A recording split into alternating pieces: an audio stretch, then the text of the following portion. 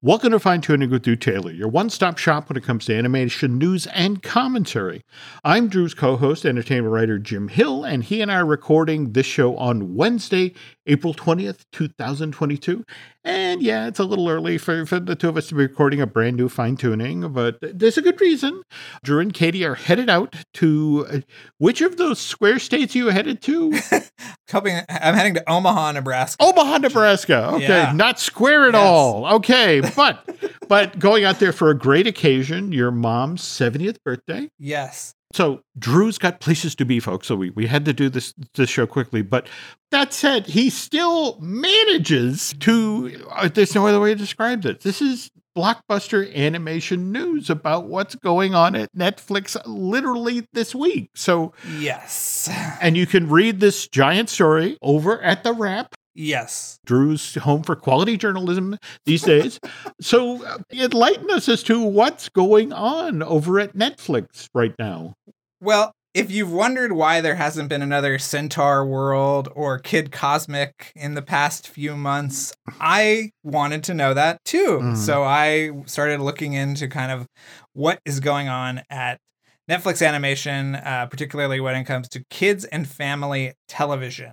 And what I found is not great. There are several huge animation shows that I'm sure you guys were really excited about, including Bone, which I think is the big one, the adaptation of Jeff Smith's beloved comic book series, as well as Lauren Faust's Toil and Trouble, which, Jim, I know you were really looking forward to. We were just talking about Medusa last week. We so were, yet another yeah. Lauren Faust project. Mm-hmm. And then the Twits, which is part of the suite of Roald Dahl-based Mm-hmm. projects over at Netflix. So I talked to a bunch of people over there who are no longer there, who may be going there, and it just... There's a real kind of sense that the creativity and all the kind of drive that was there in the beginning is no longer there. And while I was researching this, Jim, I just happened upon a scoop that Phil Rinda, Mm-hmm. who got his start in the trenches of shows like Gravity Falls and Adventure Time and was the director of creative leadership and development, Mm-hmm. was fired this week along with most of his staff. But now, is this specifically the animated series side of the house? Yes. Because I think you and I both got the press release this morning from Netflix for My Father's Dragon. Yes. The feature side still plugging away? Oh, yes. I mean, I think the feature side is where a lot of the emphasis has been diverted towards. Okay. But still, My Father's Dragon is an acquisition title. It's not a thing that was developed in-house at Netflix. Oh, that's right. Cartoon Saloon. Yeah. Cartoon Saloon, the two big things last year were Mitchell's versus the Machines, which was a Sony movie, and Robin, which was an Aardman movie. So what are you hearing from the folks that I guess used to work in this area at Netflix? What was the problem? What went south? Well, I think whatever the numbers are, this kind of magical algorithmic truth that Netflix is governed by, they weren't there for these animated shows. And you had things like, I talked to Elizabeth Ito, who created my City of Ghosts, which I think, Jim, you and I can agree on is one of the most charming shows ever. Yeah. And it's got 100% on Rotten Tomatoes, and they just don't want to do more. And she said that, everybody I talked to said that there was sort of like a lack of transparency when this happens. It's really a shame. Doesn't this sort of feel like a Netflix pylon, given yesterday's news about they lost 200,000 subscribers in the last quarter? And they're about to lose 2 million more. Yeah. I mean, Jim, that I've been working on this for the past absolutely. Yeah. You've been few weeks. You've been talking about, working your trap line, talking with folks. And to be honest, first of all, I'm hugely impressed with this story, given how hesitant people have been to talk up until this point. Yeah. I mean, I think it's just sort of like things are not great and people have left. This sucks. I mean, it's just so many talented people and so many good shows. But the whole notion of, well, the algorithm says this, so we're not doing any more of that. But anyway, folks, it's a wonderful piece. It's a deep dive. We've barely skinned the surface here, but I urge you to go over to The Wrap and read the full-size piece that Drew has put together here, breaking some huge news. And it's going to be interesting to see what sort of ripples in the pond this very large rock causes. Well, but cool. Great job. Yeah.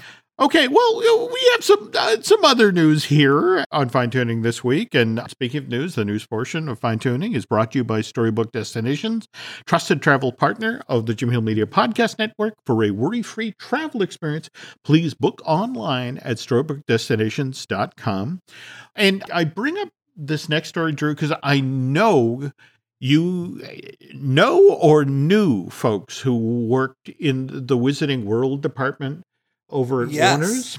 Did you see the news that broke, I guess, yesterday about the Secrets of Dumbledore? And I want to say it was only 4 days into its run when ticket sales for Sonic the Hedgehog 2 actually beat out the third in what was supposed to be a 5-film series, this brand new Wizarding World franchise.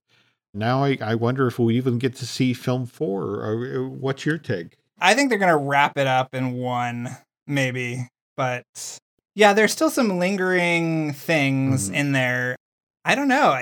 Did you guys go see it, Jim? Not yet. Okay. Typically, when we're telling these stories, it's not about the Harry Potter film underperformed. It's like, I mean, remember what happened with Treasure Planet back in November of 2002, where that came out on the exact same day as the second Harry Potter film, the Chamber of Secrets, and that sold $88 million worth of tickets, where that animated feature only sold $12 million. Or this one actually made me angry because at this point, people knew what a Harry Potter film would do.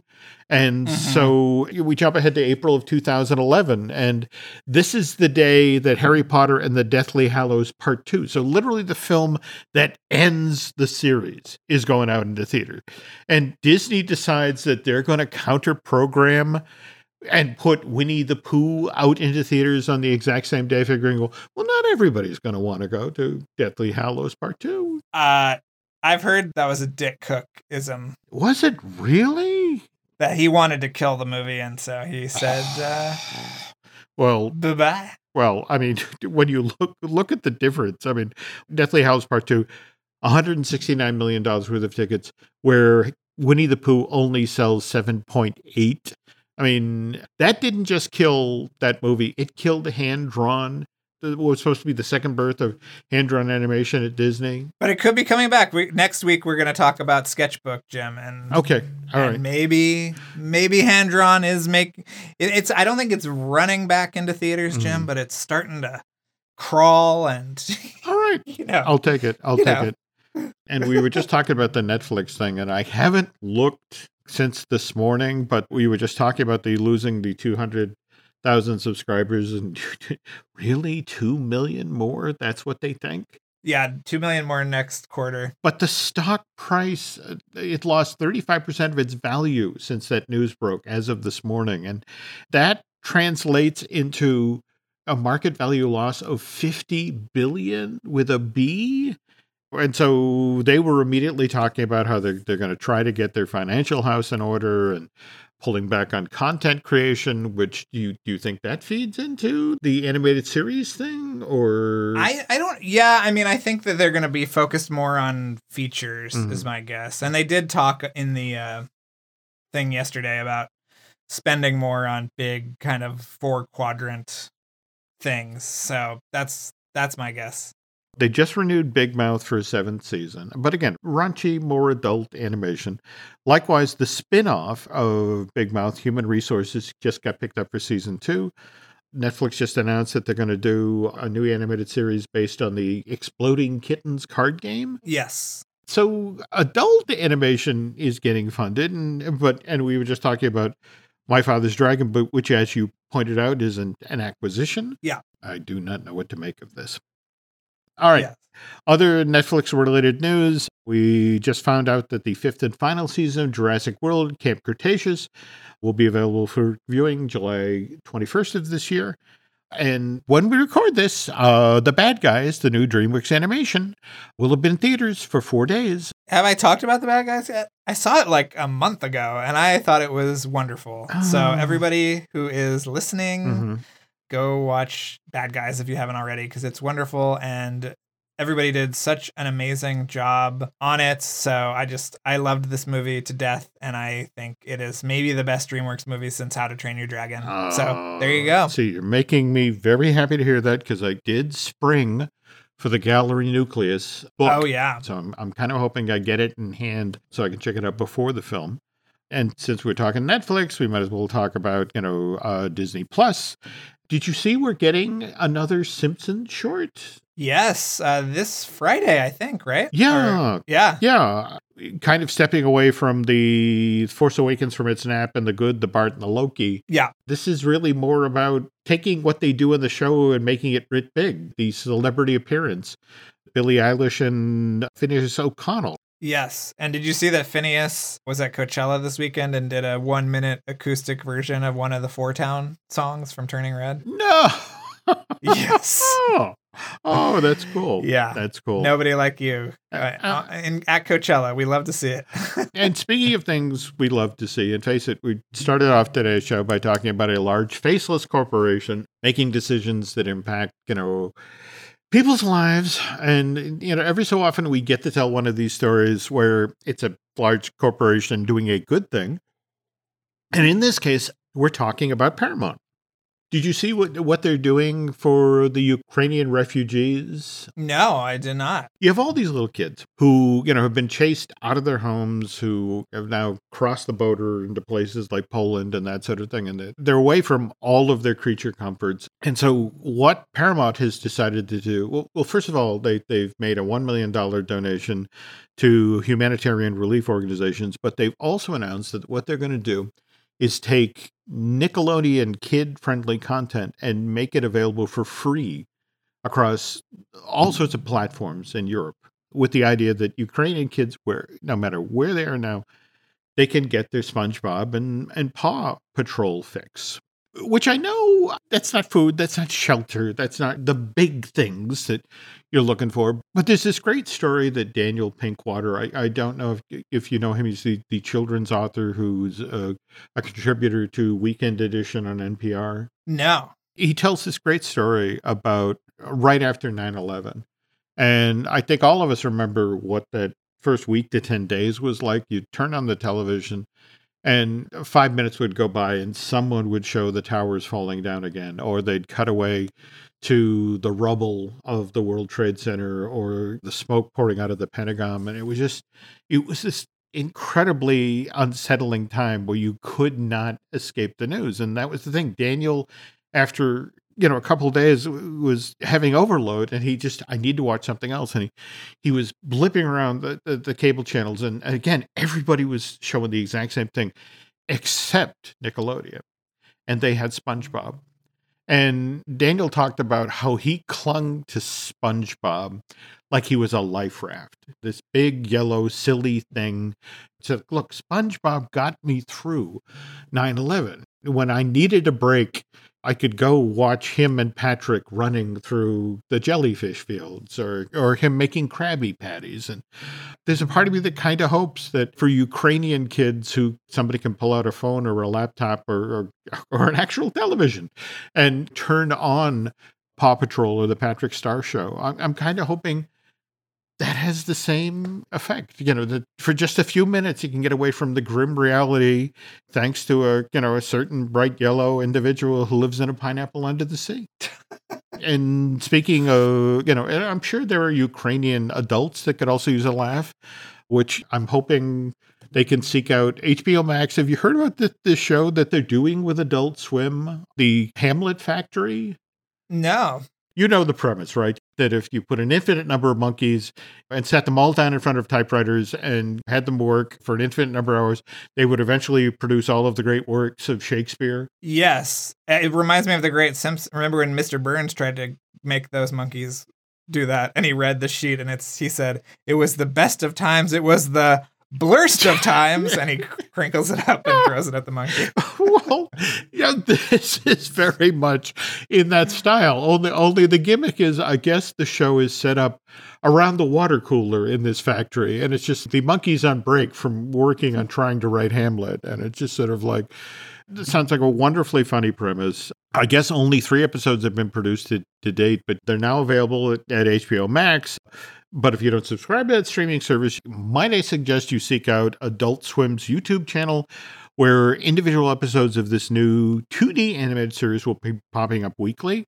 On the other hand, if those poor Ukrainian adults are looking for a break, and I hope to God that in a year's time that they're not still, over the Polish border and, in a refugee camp, but God, I hope they don't make them watch Andy Serkis's Animal Farm. No disrespect. Andy Serkis is the king of performance capture, and he is working with Cinesight on this, and they are wonderful when it comes to animation and visual effects. So it's a top-notch team that's adapting this George Orwell book to film. But you read Animal House when they forced you to read it in high school, didn't they? Yeah. Okay. Yeah, I mean, did you ever see his Jungle Book, though? I did not. How did that turn out?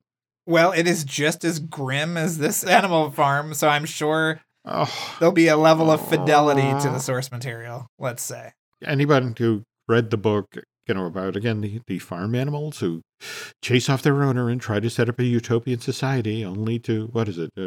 All animals are equal, but some animals are more equal than others. It's just not a musical. No. I would have probably said the same thing going into Ice Age early on when somebody told me the premise of that, and I wound up loving that animated feature. And in fact, just last week we were talking about how Blue Sky Vets turned in that wonderful little goodbye to the studio with Scrat finally getting an acorn and eating it. I thought second half of today's show, we take a moment to celebrate the 20th anniversary of the release of the first Ice Age film. More importantly, the very different film that we almost got. But then, of course, Mr. Taylor topped me because he's going to talk about the new Pixar movie, Lightyear, right? Yes, we can finally talk about it. Well, so, okay. Yes. So I wonder what you'll be tuning back in for after this ad. Let's just get to it because Lightyear looks amazing. Does it deliver the goods? It is amazing. It's really, really great. Mm-hmm. I loved it. Mm-hmm. I thought, I've only seen 30 minutes of it, Mm-hmm. 35 minutes of it. Okay. So I've seen the first 30 and then one extra scene Mm-hmm. with some additional characters, including the one played by Taika Waititi. But this is a really awesome kind of like hardcore sci-fi movie from the studio, and it just looks amazing. And I think that Angus has a really great sense of story and character, and I think I cannot wait until I can see the rest of it. I mean, I'm obsessed, Jim. I've watched the footage like 3 or 4 times. I loved it so much. Yeah. When you've described this, what struck me was the confidence and the economy. Tell folks how this actually begins. So the movie opens with a series of title cards, and basically it says, in 1995, Andy got a Buzz Lightyear toy for his birthday. It came from his favorite movie. And then that fades out and it fades up and it says, this is that movie. So you are just like, woo, yeah, I'm ready.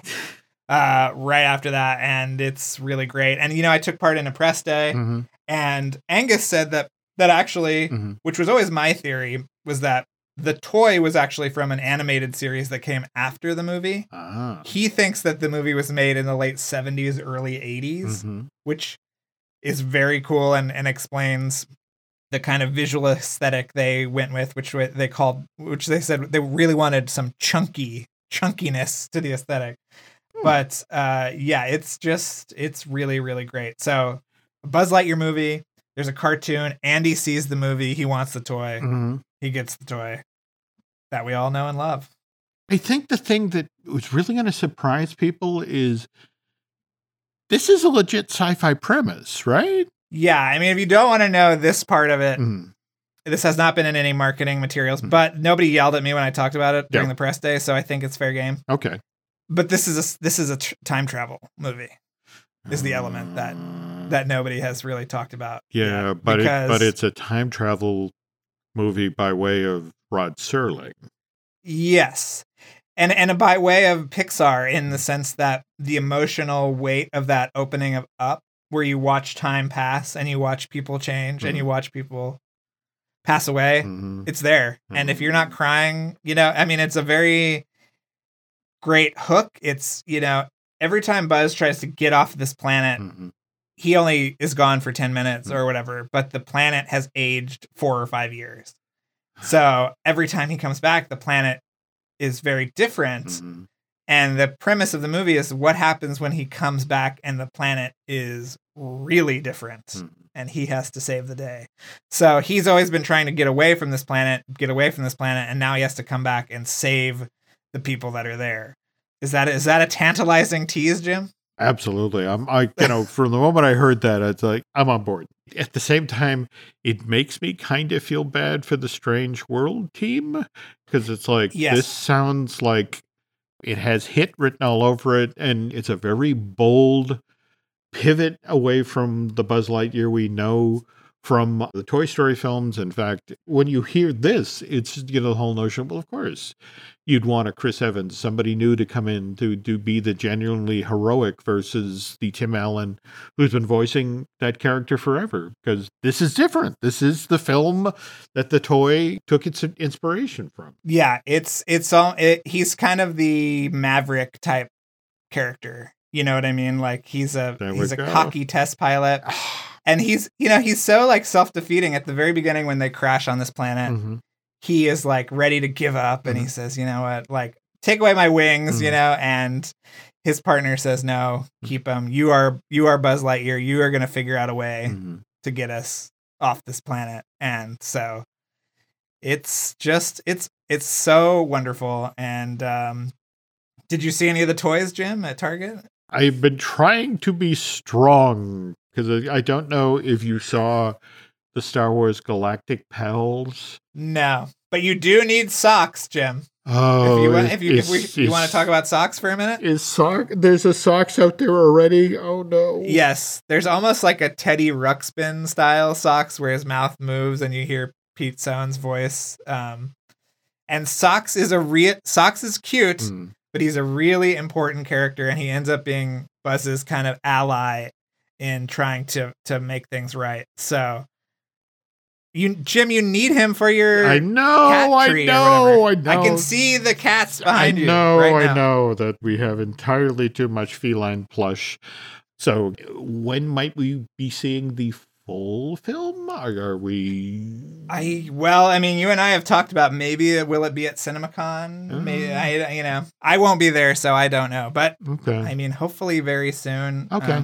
I'm also doing helping out on a fun piece of Lightyear merchandise, which I can't talk about yet. But I will say, if you enjoyed my liner notes, past couple of Pixar movies, you might want to think about pre-ordering the Lightyear, which, by the way, we have to talk about Michael Giacchino's score, Jim. Oh my God. This is like, Black Hole meets Star Wars. I mean, it's great. Don't make me start to buy vinyl. I was just today listening to this year for the first time in decades, vinyl sales in the United States went over $1 billion. And I don't want to become part of that cult. But Drew Taylor liner notes. I know.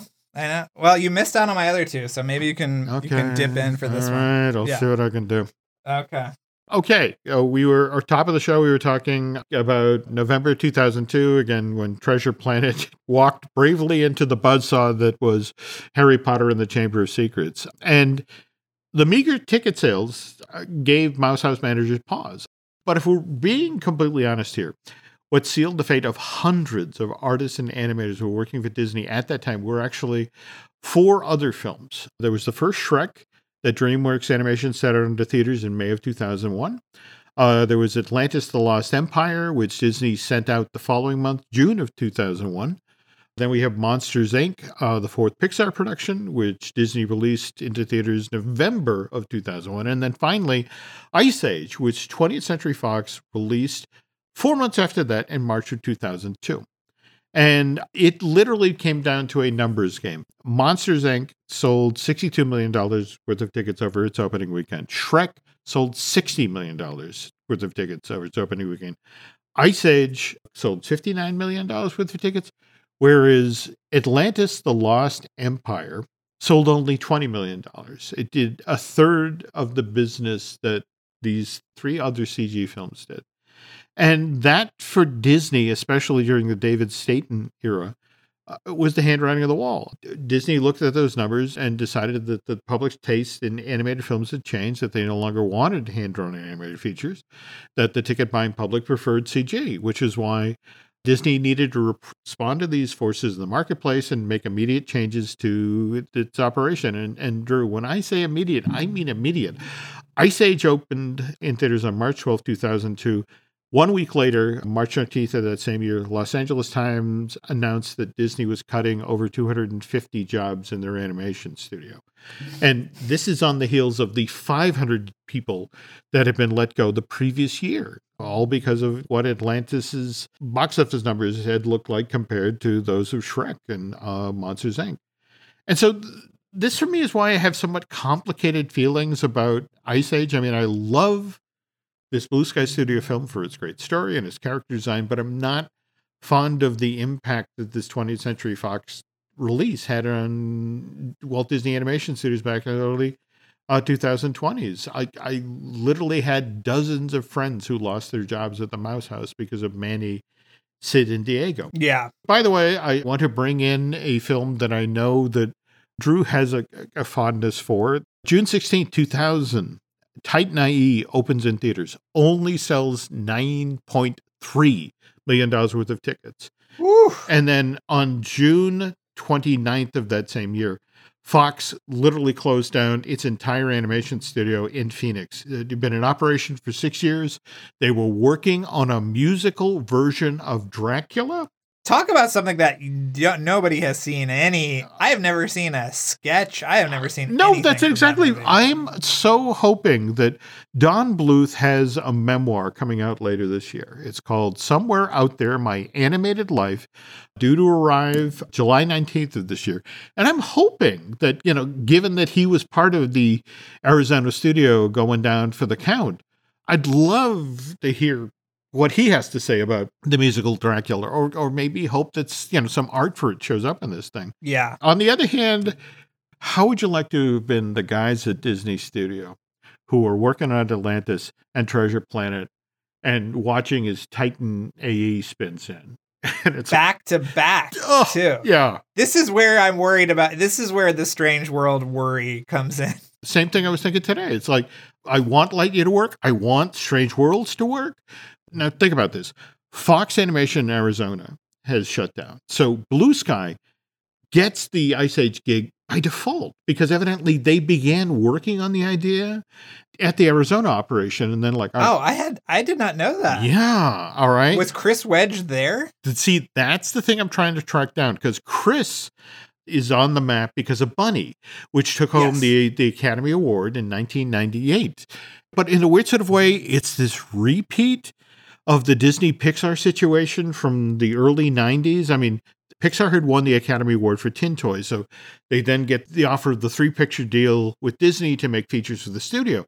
But they don't have any real power or authority, which is why they have to constantly adjusting the film to the notes they're getting from Jeffrey Katzenberg, who then shuts it down because it's too mean-spirited. It's like, you told us to make it mean-spirited. Edgy, Jim. Edgy. There we go. Edgy. Okay, so long story short, Blue Sky isn't even calling the shots on Ice Age.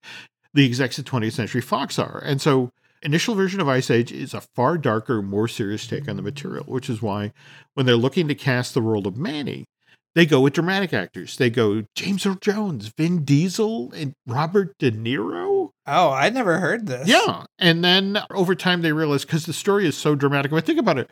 There's a mom in this movie who's being pursued by saber-tooth tigers who want to kill and eat her baby, who then, to get away from these animals, essentially sacrifices herself. She jumps to her death over a waterfall, and is a thing. Okay, so let's see the Happy Meal for that. Anyway, they pivot away from the dramatic actors. They begin to look at comedians who can be grumpy. So they first approach Steve Martin. When he passes on the role, that's when they wind up offering it to Ray Romano, who at this point, Everybody Loves Raymond has been a hit on CBS since September of '96. But again, the notes that keep coming back from the Fox executives are lighten it up, lighten it up. And also they're making these changes very late in the game. Like, I don't know if you've ever seen any of the scenes that were cut for Sid, where he's kind of a sleazy con man or a horn dog. Yes. And these are fully animated. I mean, yeah. Kristen Johnson from Third Rock from the Sun plays his girlfriend for a good chunk of this film. And I mean, was completely cut out of the movie because it's like, this is a film for kids. And on the other hand, Scrat was only supposed to be in the movie for the opening scene. I don't think he was even supposed to be in the opening. He was, I think, just kind of a throwaway gag later, and they made him the opening, and they made him the teaser. That's it, exactly. That in fact, there's this wonderful story about they got the film up on reels. They're showing it to the Fox executives, and one of the notes is, this movie is called Ice Age, right? I timed it 40 minutes. It's 40 minutes in before we see any snow. Right. And so it was this whole notion of, all right, maybe we need a scene at the beginning that shows snow and ice. And there was this one gag with Scrat that got a reaction, and okay, why don't we do something with him? And then it became this whole thing. And he was getting such a big reaction at screenings that suddenly, we need 3 and 4 scenes with him.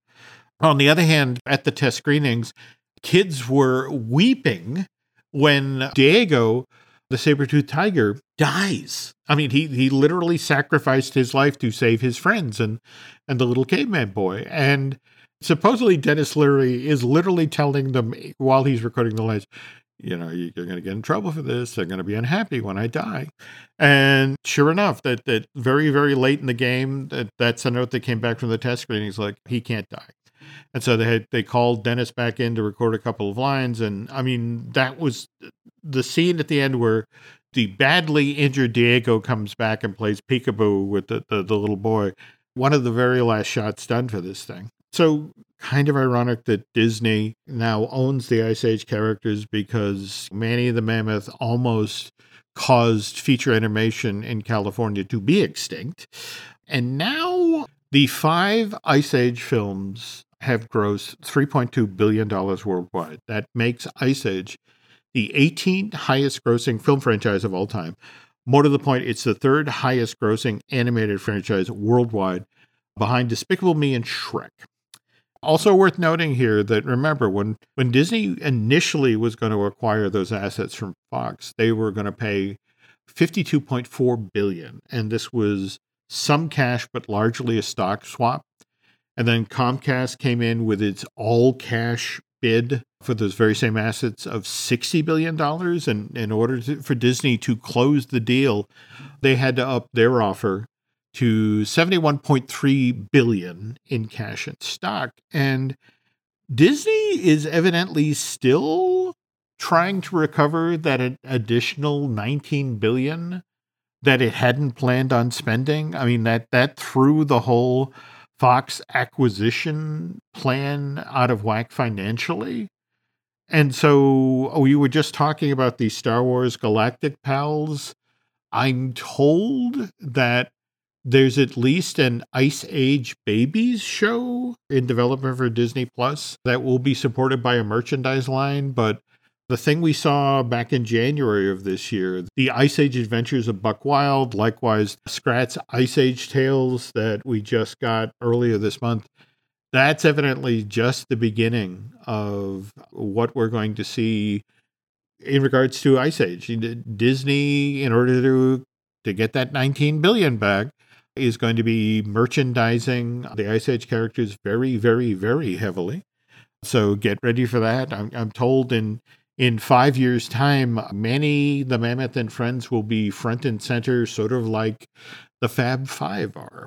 You did see what happened when they tried to walk them out on Disney's social media, and all of the Blue Sky Studios fans came down, hot and heavy on this effort, because it's like you didn't create those, you just acquired them. So, going to be interesting to see what happens going forward here. But speaking of going forward, Drew has places to get to, so I should stop talking. But while you're doing all this traveling, Light the Fuse continues on, right? Or continues on. We've got a bunch of Top Gun Maverick stuff coming up, so keep it tuned there. And Jim, just a preliminary answer your question, Drew Tailored on Instagram and Twitter. There we go. This is how desperate I am to leave. Okay. Not because of you, Jim, but because of we are in a time crunch, folks. So again, make this easy for Mr. Taylor. Safe travels, Drew, and thank you. We'll be back next week. All right. Take care, folks.